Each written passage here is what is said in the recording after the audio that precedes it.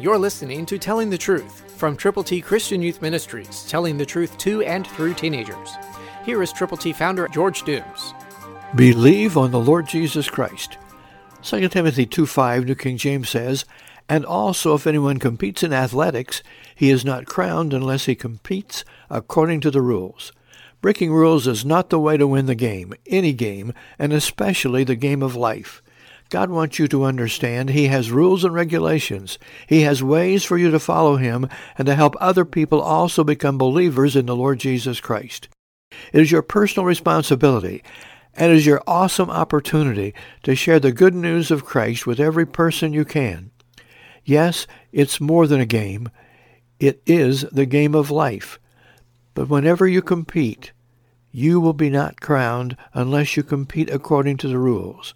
And the rules are very, very straightforward. Jesus said, "Whoever has not believed in the name of the only begotten Son of God is condemned already." And this is the condemnation, that men love darkness rather than light because their deeds are evil. Are you telling people the truth? Are you letting them know that Jesus died, was buried, and rose again, is coming back?